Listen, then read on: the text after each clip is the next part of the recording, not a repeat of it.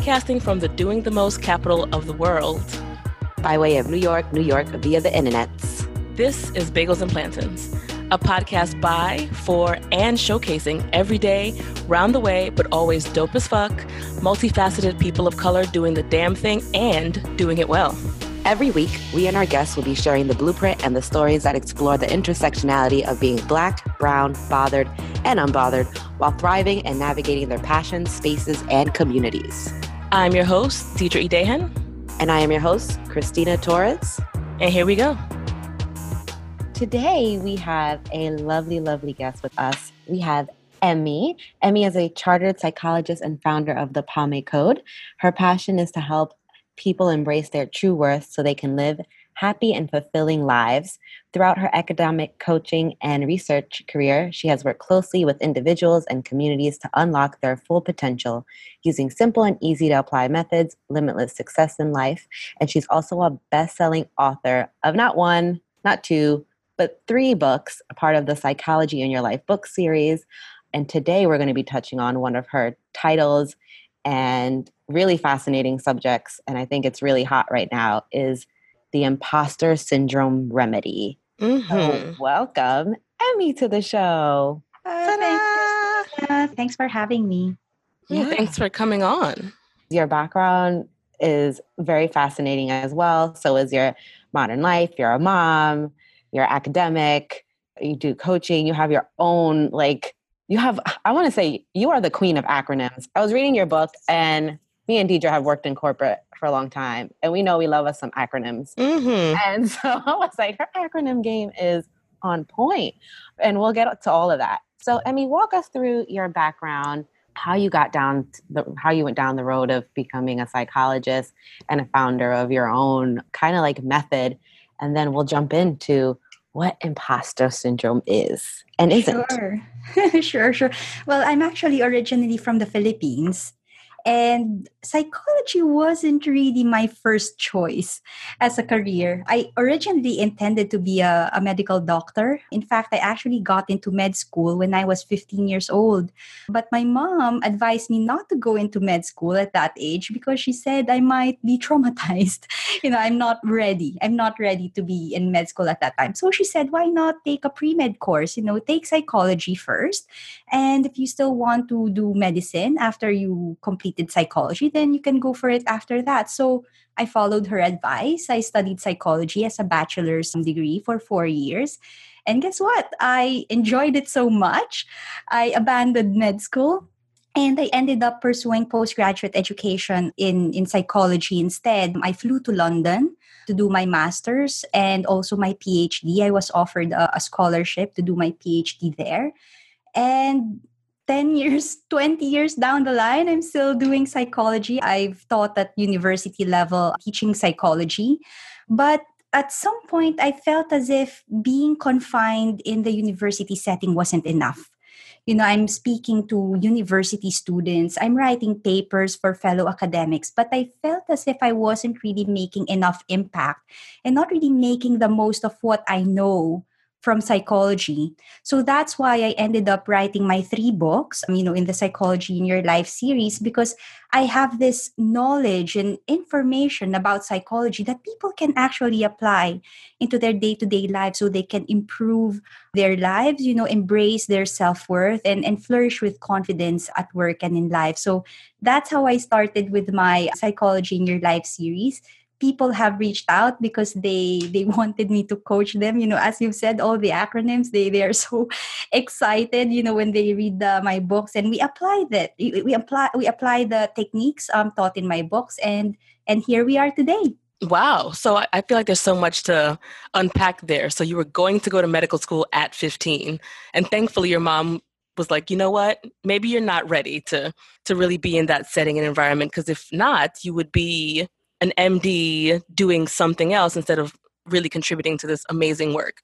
Yes, that's right. And I really feel blessed to be taking down this path. I still work with medical professionals. In fact, a lot of medical professionals do experience imposter syndrome, that even if they are qualified, highly skilled individuals, they still feel as if they're not good enough, or that they don't know what they are doing, even if they've had like decades and decades of training and experience, and they still feel as if they're just winging it. So, it's something that I really feel passionate about. And, if I can help more people just believe in what they can do, and, what they can offer to other people, then so be it. That's awesome.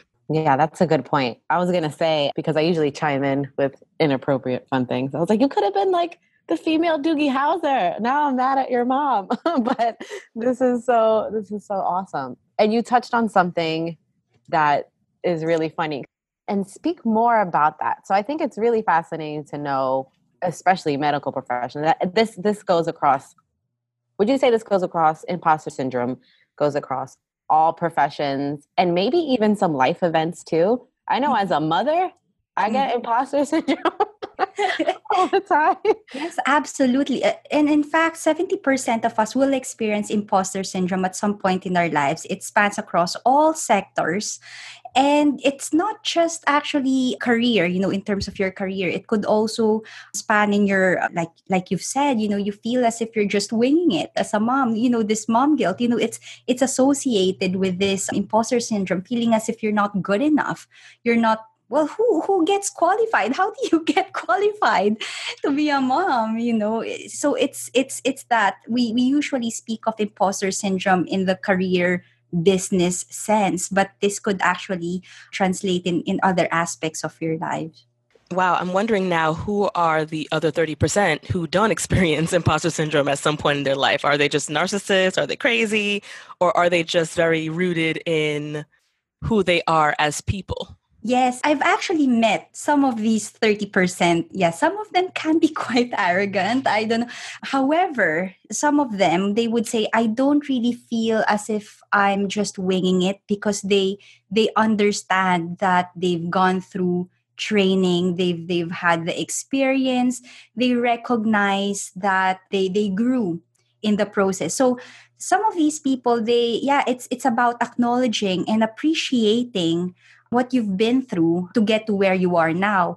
It's acknowledging that you can never be perfect, but it's a process of learning and growing. So it's not, some of them can be quite arrogant, but the others, they just recognize that, I'm not perfect, but it's okay. It doesn't mean that I'm a fraud. It just means that I'm still learning and I'm growing, and that's okay. Definitely awesome. And it's funny because I think whenever I've heard imposter syndrome mentioned in the past, it's usually referred to diverse populations. So a lot of women, a lot of people of color overall. But just looking at your research, that's not really the case. And if 70% of all people suffer imposter syndrome, that means there is the straight white man who is at some point in his day, in his life, who is experiencing doubt about his own capabilities. Yes, absolutely. Yes, as I've mentioned earlier, it does span across, genders and different colors, but according to research, for women in male-dominated industries and for people of color, especially in snowy peaked industries like all white at the top, they actually have a more heightened experience of imposter syndrome, simply because of that feeling that you don't belong there. It's as if you have to wear this mask in order to fit in. So even if imposter syndrome actually, is experienced by 70% of the entire population, people from diverse groups, like the women and people of color, you have this extra layer, this heightened experience of imposter syndrome because of these structural issues that we encounter in the environment. That feeling that, I don't belong here, because if I look at my surroundings, I'm the only woman in the room, or I'm the only Asian in the room. So it's that feeling as if you don't belong. You have to pretend to be someone you feel that you're not. And of course, you will feel like a fraud because you're not being true to who you are. So it's just that extra complexity that we experience in terms of imposter syndrome. Yeah, that makes total sense. Let's take a step backwards and let's define. So what is imposter syndrome and what isn't? So before I read the book, I was like, I don't have imposter syndrome. And then I read the book and I was like, I'm a little hypochondriac. So I was like, I have imposter syndrome, right? And Hmm. so let's explain, because I think also you touched on it at a part in your book, like imposter syndrome is not faking it till you make it. It's like, let's make it really clear. And that's something that's, with social media, with, just all the platforms that people have now, which is great. There's pros, but to elevate, what they're doing, there is a sense of fake it till you make it. So what is imposter syndrome and what isn't imposter syndrome? Right. Yes. So imposter syndrome is not about being actual frauds. You got it. You hit it in the nail. It's not about faking it till you make it. It's this persistent feeling of self-doubt, incompetence, and inadequacy, despite evidence that shows otherwise. So you may be qualified, you may have years of experience in what you do, you may be fantastic and great at what you do, but you still feel as if you're not good enough. You still feel as if you don't deserve your position or you don't deserve your accomplishments. So one of the common characteristics of imposter syndrome is this denial of competence. If you're doing something good or you're actually having fantastic results, you cannot really claim that it is because of your experience or it is because of your training or it is because you are good at what you do.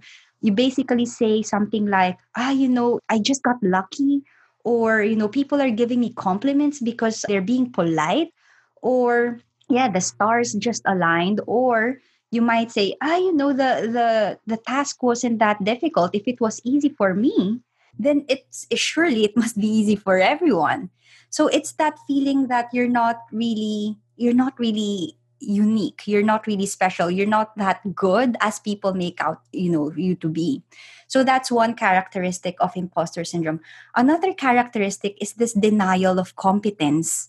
You seem to think that you're not actually good at what you do, even if everybody says that you are, even if the results actually show that you are good at what you do, but you tend to deny it, probably because of, let's say, you have maladaptive perfectionism. That's another thing. There's a difference between adaptive perfectionism and maladaptive perfectionism. For people who experience imposter syndrome, they tend to exhibit maladaptive perfectionist tendencies. Nothing ever seems good enough.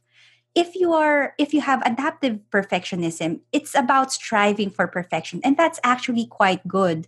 You may acknowledge that you make mistakes, you haven't reached perfection yet, but it's okay. It's something that we could learn from and aspire to achieve. But if you have maladaptive perfectionism, as people with imposter syndrome tend to exhibit, even if you are doing well, or even if you have great results, you can't seem to acknowledge it. You can't appreciate it. And as a result, you're not able to fully embrace job satisfaction. You're not completely happy with what you do because you have these unreasonably high expectations of yourself and this unreasonably low assessment of what you've accomplished. So there's this gap between what you are striving to achieve and what you think you are actually accomplishing. And for people with imposter syndrome, they just live in fear as well because they are scared that eventually people are going to find out that they are incompetent. They are always on their toes thinking that, I might make a mistake and people are going to find out that I'm just faking it. And as a result, many of them would burn themselves out. They will work extremely hard because they would think, if I work many hours, if I work really hard, if I overstretch myself, then I could show that I can do this. But it's not that I'm good. It's just because I'm stretching it, if that makes any sense. That makes total sense. And that's when I was like, oh, that's me. You tend to overwork till you get burned out. I tend to tie my self-worth with productivity.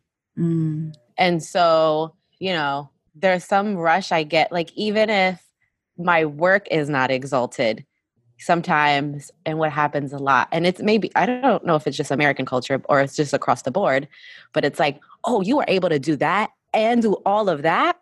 Yeah, this is great. As opposed to just it being, you did that one thing and it was done very well. I feel like that's sometimes not enough for me. It's like doing that one thing well, but also doing the 50 things that I felt I needed to get done as well. And then it makes me not enjoy it. It's just, it's Because like, you're worn out. yeah, You're overstretching yourself. Maybe that's one of your inner critics. It's this, I have to stretch myself so much to prove that I'm worthy. Is that what you're thinking? yeah. And I think that's just, it's not so much that it was fed to me directly. It's just like what I've seen of women in whatever women I've worked closely with who were in those higher positions. That's what I saw them doing.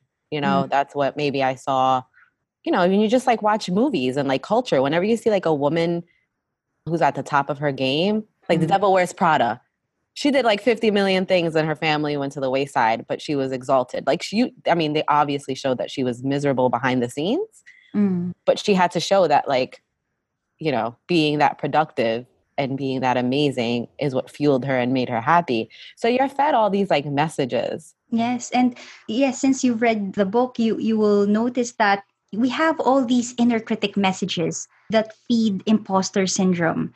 All these feelings that I have to excel, I have to do so much, but I'm still not good enough, that I'm still not qualified enough.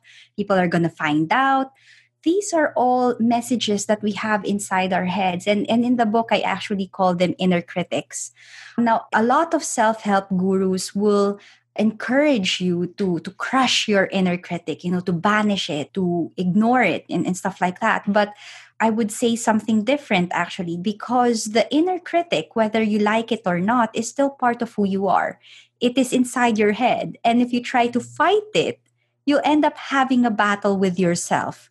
So instead of having a fight with your inner critic, what I would encourage you to do is to actually explore it, listen to your inner critic without necessarily having to follow it.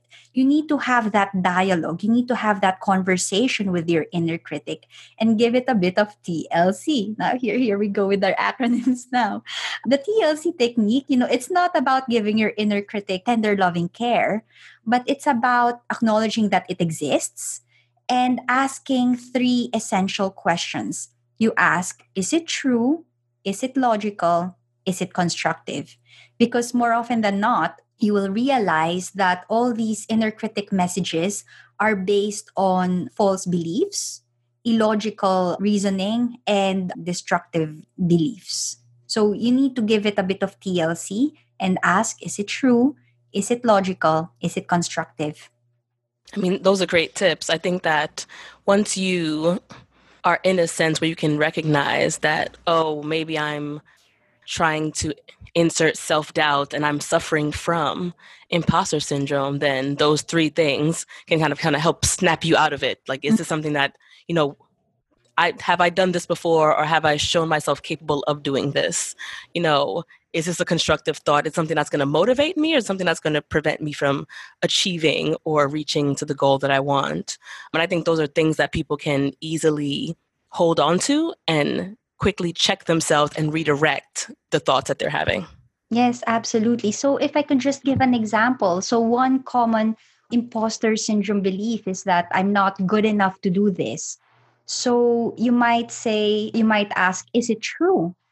Sometimes it might not be true when you say, I'm not good enough to do this. If you check your experience, if you check your qualifications, you might find relevant experience and relevant qualifications that will make you the best person to do that particular task. However, let me just say that sometimes you have to listen to your inner critic, because sometimes it's true.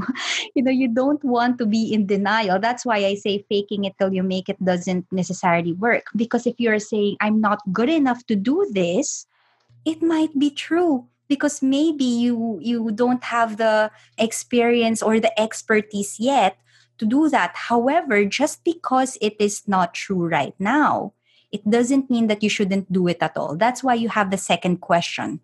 Just, is it logical? Just because you aren't good at this now, it doesn't mean that you're not going to be good at it forever. It's only a matter of time and practice, and you gain more experience, and eventually that statement will be different. So even if it is true that you're not good enough at this yet, even if it is true that you don't have enough experience yet, the second question will tell you that is it logical? Just because you aren't good at it now, it doesn't mean that you shouldn't do it at all. And just because you aren't good at it now, it doesn't mean that it's going to be like this forever. All you need to do is to do it, practice, gain experience, and then you will become fantastic at it. So that actually leads into the third question. Is it constructive? What can you do to make it constructive? If you're not good at it now, what steps can you take to change that narrative? So, it all ties together. But yeah, you always have to start with the truth and anchor yourself in the truth. Yeah, what was really helpful in the book, which I really liked, and maybe other books that are personal development do it too, but I like the prompts. Like there's an inner critic alert, there's a write it down, there's have a go, which is like practicing it, and then talk to your buddy. You mentioned, and I think a lot of this have to do with, I think there's an acronym for it too, but we're completing these successfully, right? Like having a mentor or someone who you could be accountable to, writing things down, like as you feel them, like seeing how it shows up in your body too. I know for me, when I get anxiety about something, or I'm just doing something to a point where, that maladaptive perfectionism comes through, and I can feel in my body that it's time to let it go, because my jaw tenses up, my shoulders feel like really achy, and it's like, that's it. Like, this is just going to keep me in pain, like actually physically, to keep going with this, than to just be like, pencils down. So let's talk about, and maybe I'm getting the acronym wrong, but what are like the 4 things we need to do now that we've assessed, we've done the self-talk? What are some other things? I remember you talked about, a gratitude journal. You talked about some other things about, just kind of like not totally throwing out some of those signals, but like you said, at least getting rid of that piece that's not making a productive cycle of just a self check-in. Yeah. So basically, you have the TLC questioning sequence. One of the things that I recommend people to do is, you've mentioned, to get a mentor, to get a coach. The acronym that I used in the book is actually COACH, which is commitment, accountability, and cherishing the moment. So when you realize that something needs to change, you need to make a conscious decision and commitment to make that change. Because if you just say, I hope things will change and I'm going to do things differently, hoping is not the same as I will. And so the first step really is to make a conscious decision and commitment to change. And one way to establish that commitment is to make yourself accountable to that change. When you make a commitment, you don't just say it to yourself. You can if you're so self-disciplined, but you have a better chance of sticking with that commitment if you have someone who can keep an eye on you, and someone who could encourage you and motivate you if you experience blocks in your way. So that's actually one of the reasons why, some people, they have New Year's resolutions and they fall off the wagon after 10 days. It's because they haven't made that conscious commitment and accountability to stick to that commitment. So if you want change, and if you want to change your thoughts, and change your behavior, start with a conscious decision and commitment to make that change. Find yourself an accountability buddy, whether it's your mentor, your partner, your best friend, or even if you just join communities on Facebook, make your commitment public, and ask the members there to hold you accountable to that commitment. That will help you to stick to it and pursue that change that you're trying to go for. So commitment, accountability, and the CH actually stands for cherishing the moment.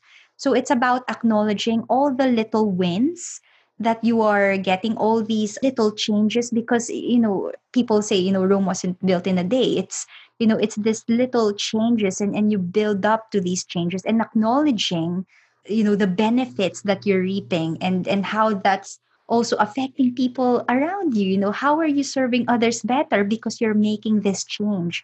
So yeah, so that's it. Make that conscious decision and commitment to change. Get yourself an accountability buddy. Make yourself accountable, and remember to cherish those moments. Gratitude, show gratitude, appreciation. Celebrate your little wins. And the more you acknowledge all the positive things that's going on around you, and appreciate and showing gratitude for that, the more it will expand, because you'll recognize it more and more, and things will become more positive in that way. Oh, that's amazing. And I believe that oftentimes when you're in this cycle, it can often be hard to step back and notice that you're in the cycle. What are some key things that you can do outside of the TLC, or even before you get to the TLC acronym, to recognize that this isn't, the devil on your shoulder saying that you can't do something. This is actually you experiencing imposter syndrome and trying to talk yourself out of something that you might be a completely good fit for. Right. So, how to get out of the cycle before you even notice it? That's a tricky one. For people with imposter syndrome, they actually don't even notice, simply because the message that they are imposters is so ingrained that they couldn't really see how else it could be different. So that's why it is important actually to, as Christina mentioned, to listen to your body, be aware of the signs and symptoms, if when you're feeling anxious or stressed about a particular task because you are doubting yourself. Listen to what your gut tells you. Listen to how your body responds to what's going on with you at work or in life, and as a result of you being doubtful and fearful about a particular task. But at the same time, because you're so ingrained in that inner critic message, before, because you're so ingrained in that culture as well, it's really important to have that supportive network, to have that buddy with you. That's why mentoring and coaching is really important, because there are certain things that hurt us that we don't even notice. Having that support network, that structure. That's why we talk about this supportive environment. That's really important, because usually it's not just our inner critic. There are external critics and external barriers as well, that it would be so difficult for mere individuals changing their thoughts could change, if that makes any sense. So yeah, the structure, the environment, having a supportive network and people are really important to really prevent imposter syndrome on a much wider scale. Yeah, it's so hard to make any change. And maybe we can speak to that. Why is it so hard for us to reach out to I know for me to ask anyone for help, let alone accountability, there's something about, and I don't want to say I think there's a lot of people who do it, but there's something about women of color, people of color, who just have a really hard time expressing that we're having those issues, but also, just asking for help or accountability. I've done a lot of, and maybe that needs to be changed, like the whole personal development, because you're not like personally living in this vacuum, right? So you have to lean on people and have those people lean on you. So why is it so important that we have accountability and or a mentor?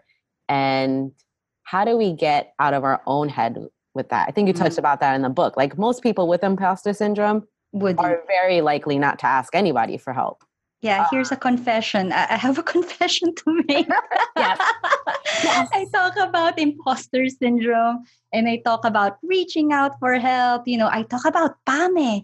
PAME is a Greek word. It means let's go together. It's all about sharing your journey, having someone to accompany you, to support you, and so on. But to perfectly honest, I'm not very good at what you call it. I'm not very good at reaching out for help because of my imposter syndrome. I want to show that I'm good, and asking for help is a sign of weakness. Well, actually, it's not. Asking for help is a sign of humility and acknowledgement that you are not perfect, and it's okay. It's actually okay, but it's let's just say that it's a habit that I want to change by being aware of how you currently are. And we're going back again to that coach, commitment, accountability, and cherishing the moments. These are old habits that are hard to break. Asking for help is not easy for some people because we have this inner critic message as well that asking for help is a sign of weakness, but we can change that. But it's about becoming aware that you hold that habit, and also making a conscious decision to actually seek help when you need it. I'm still not really good at it at the moment.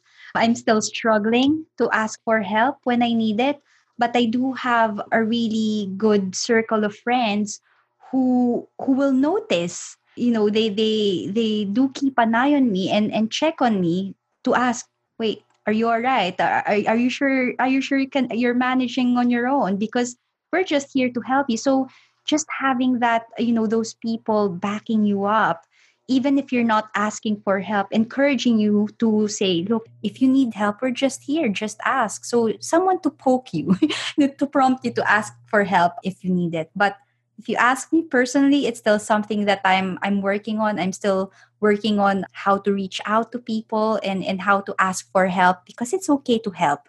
It's okay to ask for help if you actually do need it. Thank you so much for not only admitting to it, but also just giving the examples of someone who helps someone else to overcome their own imposter syndrome. At times, often can suffer from imposter syndrome. I know it's something I battle with regularly, not only in my career life, but in my personal life. Even with starting the podcast, Christine and I went back and forth about, what should our voice be? What should our tone be? Who should we have on? Should we even be doing this? Will anybody listen? I think that it's one of those things that when you see people actually take the leap and jump and do the things that they said they would, you might not think that they have doubts and have had any kind of hindrances to even getting to that point. So thank you very much for saying that you can not only help someone with their own imposter syndrome, but also you can suffer imposter syndrome, and it's not something that is uncommon, but that I know specifically as people of color, because I see a lot of white leaders who will openly ask for help, male or female. I'll see a lot of people who are very senior who don't have that issue of knowing their weaknesses and knowing their strengths. And if they have a weakness, making sure that they have someone who can account for those weaknesses. However, I feel like a lot of us who are maybe not at the place that we want to be or that we see ourselves as, we struggle with either sharing that we have doubts or even recognizing that we don't have to get to the end point by ourselves. In fact, no one really gets to the end point by themselves. Absolutely. And it's actually also important to remember that imposter syndrome, all these feelings of self-doubt will always be there. And it's not such a bad thing because it keeps you on your toes. It reminds you that you're not perfect. You have to pause from time to time, especially if you are starting something new, something quite risky. That's actually your instinct's way of telling you, look, there are risks involved. You have to pause a little bit, assess if you're actually capable of doing this, assess your abilities, assess the consequences of your actions, assess the risks. But it doesn't necessarily mean that you shouldn't do it. It just means that you have to recalibrate, reassess before you actually take the leap, so to speak, because it will allow you to assess your abilities, the consequences, and you can make an informed decision of what you need to do next. Doesn't necessarily mean that it should stop you. You can use your self-doubt, you can use fear, all these feelings of, I'm not so sure about it. That's okay. It's okay not to be sure all the time, but it just encourages you to think about it, assess what you can and can't do, assess the consequences, assess the risks, so you can make an informed decision on what you need to do next. And that's the thing, that's why I called my book Imposter Syndrome Remedy and not Imposter Syndrome Cure, because you can only remedy it. You can't really cure it because it will always like a cold. It will come back, when the season hits. You have a new project, you'll feel some self-doubt. You have a new task, you feel scared about it. But what you need to do is just to be aware of it, recognize what you need to do with it, and have these strategies and support in place so you can manage it as effectively as you can. One really great way, this is my favorite acronym because it's really easy to remember when you're in the moment. And it's you having these conversations with yourself, which I love because I love talking to myself. But I'm an only child. I did it a lot.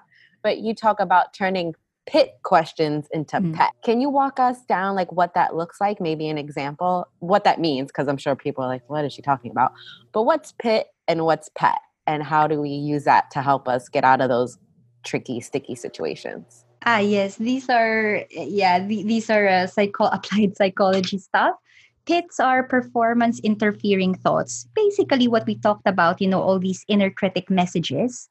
And PETs are performance enhancing thoughts, how you could reframe the thoughts that are interfering in your performance and how you could reframe it into something that would enhance your performance. So one of the techniques that we talked about, the TLC technique, that's actually one way that you can convert your PIT, performance interfering thought, into a PET, which is the performance enhancing thought. So for example, you are thinking, I'm not good at what I do because that other girl, she's doing so much better than me. Let's say, you're doing social media stuff. Oh, she has like 100,000 followers and I only have 400. I'm not doing very well. That's a performance interfering thought because you are feeling sorry about yourself and you're not necessarily doing anything about it. So when you apply the TLC technique there, if you're thinking, I'm not good because I only have 400 followers and that other girl has like 100,000 followers, is it true? Well, actually, yes, it's true. You can see the numbers. You can see the numbers that she actually has 100,000 and you only have 400, but it's okay. Follow the next step. Is it logical? Just because she has 100,000 followers and you only have 400, does it mean that you can't get to where she is? Just because you are at 400 now, does it mean that there's no area for improvement? Does it mean that you can get stuck at 400, right? And the next step is ask, is it constructive? If that girl has 100,000 followers, what can you learn from her? Instead of feeling sorry about yourself that she has 100,000 and you only have 400, you could ask, what can I learn from her? Instead of trying to compete and feel sorry for yourself because someone is doing so much better than you. Instead of looking at it from that perspective, you can turn it around, make it something more constructive and say, okay, she's doing really well. What can I learn? And what other steps can I take to make, to grow my followers? So it's really just that, so it's about transforming your performance interfering thoughts, your inner critic messages. You can use the TLC technique, which is what we talked about today, and convert it into a performance enhancing thought, and it becomes a PET. Yeah, that makes perfect sense. I would say another question, maybe a constructive thing, is like, is her followers even a contributing factor to her success? Right? Like, does followers really technically, if you think about it, is followers has anything to do with your ability? Absolutely. Yeah, absolutely. So, just because she has 100,000 followers doesn't necessarily make you less qualified, or, actually it's about taking the spotlight away from feeling jealous as well. You focus on how you can improve and and focus on actually the other technique that I might share with you today is called the flashlight technique. So actually the flashlight technique encourages you to imagine that you're holding a flashlight, and the flashlight can only shine the light at one spot at a time, right?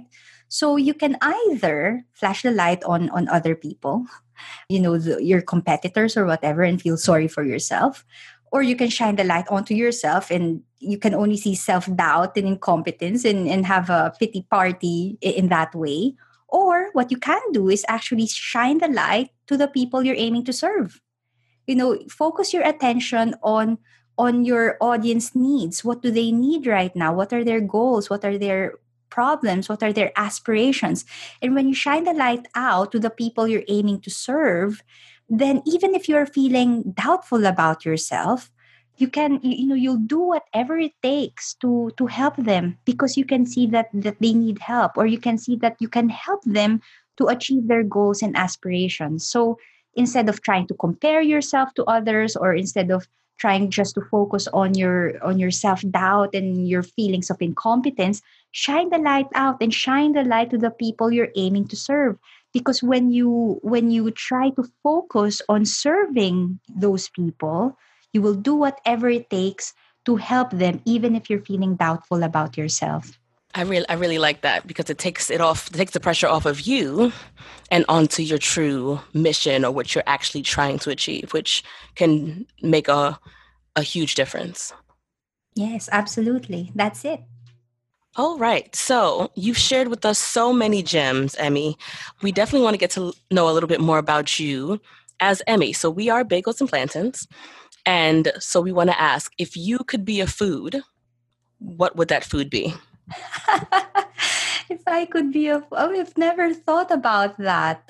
Maybe I would be an onion. Ooh, tell us So, more. Oh, I like so that. so many layers. That's all. I like that. It could add spice to your life, but if you just bite it raw, you know, it's well, some people like it, some people don't, but it's down to your taste really. But yeah, I would say an onion, because I do have so many layers, and I can add a bit of flavor, a little bit of kick in your life, if that's what you need. Oh, I love that. That was a good Where one. it really was something very different. I loved it. So when you're not writing and coaching, what are you doing? Oh, you usually find me singing "Let It Go" and watching Frozen. So I you have must a be a true 4 mom. Yep. I have a 4-year-old son. It's like I've seen that movie like a million times. Like he'll come back from nursery, get the DVD, put it there, and just, oh no, not again. But yeah, I love it. It's like you're 4. What are you unwinding from? And they're like, I need to plug back in. So like, oh, I'm home.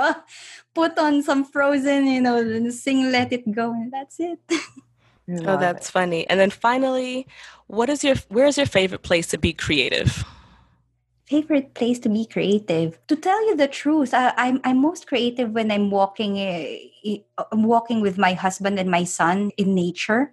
Like we love going in forests and in gardens, and I get sparks of creativity just to be out in the open, going for a walk, having that fresh air, and actually holding my husband on one hand and my son on the other. I just feel like a positive flow of love and energy when we do that, and that actually gets my creative juices going. Oh, I love that. That's a good one. Yeah. You have so many. Let's get to all the places we can find you. I think we brushed upon it really quickly, but tell us a little bit more about the Pomade Code and pomacode.com. Oh, yes, yes. Well, that's actually the essence of what I do. Pame, as I've mentioned, it's a Greek word that means let's go together. It's inspired by my husband, because he always says, Pame, Pame. He always says, let's go, come on, let's go. But it's basically a reminder that in life we can go together. And yeah, as I've confessed today, I still struggle with that. That's why I try to always remind myself that in this journey, I don't have to be alone. I can go, we can go together and we can share our journeys together. But I also borrowed PAME as a word, used it again as an acronym. to refer to purpose, action, momentum, and energy. So it's just a reminder that in life we have to be conscious of our purpose, ground ourselves in our purpose. But we also have to accompany that with action, because if we just have intentions, that's meaningless. You need to couple it with action. And action means consistent action to keep up the momentum, but don't burn yourself out in the process. Always uplift yourself with positive energy, gratitude, and sharing your journey together. Energy, that will power you through. So Pame, yes, it's let's go together, but it's a reminder to ground yourself in your purpose, couple that with action, keep it consistent action to maintain the momentum, and keep the positive energy up to avoid being burned out. Awesome. I love your acronyms. So everyone can find her acronyms. So Awesome. Emmy provides all that. We will have she's on Instagram at Emmy_Estacio. I'll also put that in the show notes. You're on YouTube, you're on LinkedIn. I mean, if there's any doubt you can or cannot find her, it is here. Any last actually, if you just Google Emmy Estacio, I think I'm the only Emmy. Right? Her SEO game is on point. You will find her. Any last tips or any last advice you want to offer our listeners? Parting thoughts, if you want. Any parting thoughts? Yeah. Yes. Well, if you are experiencing imposter syndrome, if you are doubting yourself, don't worry, you're not the only one. Let's put it that way. There's so many of us who feel this way. And just because you're feeling as if you are a fraud, and just because you're feeling as if you're not good enough, you don't have to go through this journey on your own. Do reach out. Give your inner critic a little bit of TLC. But yes, the important thing is reach out, because you need that support to get you out of that headspace and help you to have a more constructive way of framing these inner critic messages. Thank you for tuning in to Bagels and Plantains with your girls Deidre and Christina. If you like the flavor we're kicking in your ear and want to know more about upcoming guests, follow us on the gram at Bagels and Plantains. If you want to show us even more love, then don't forget to leave us a review on iTunes or drop a little of that coin into the support bucket at our Patreon link below in our show notes, so we can keep bringing you the latest and the greatest. Thank you again for tuning in.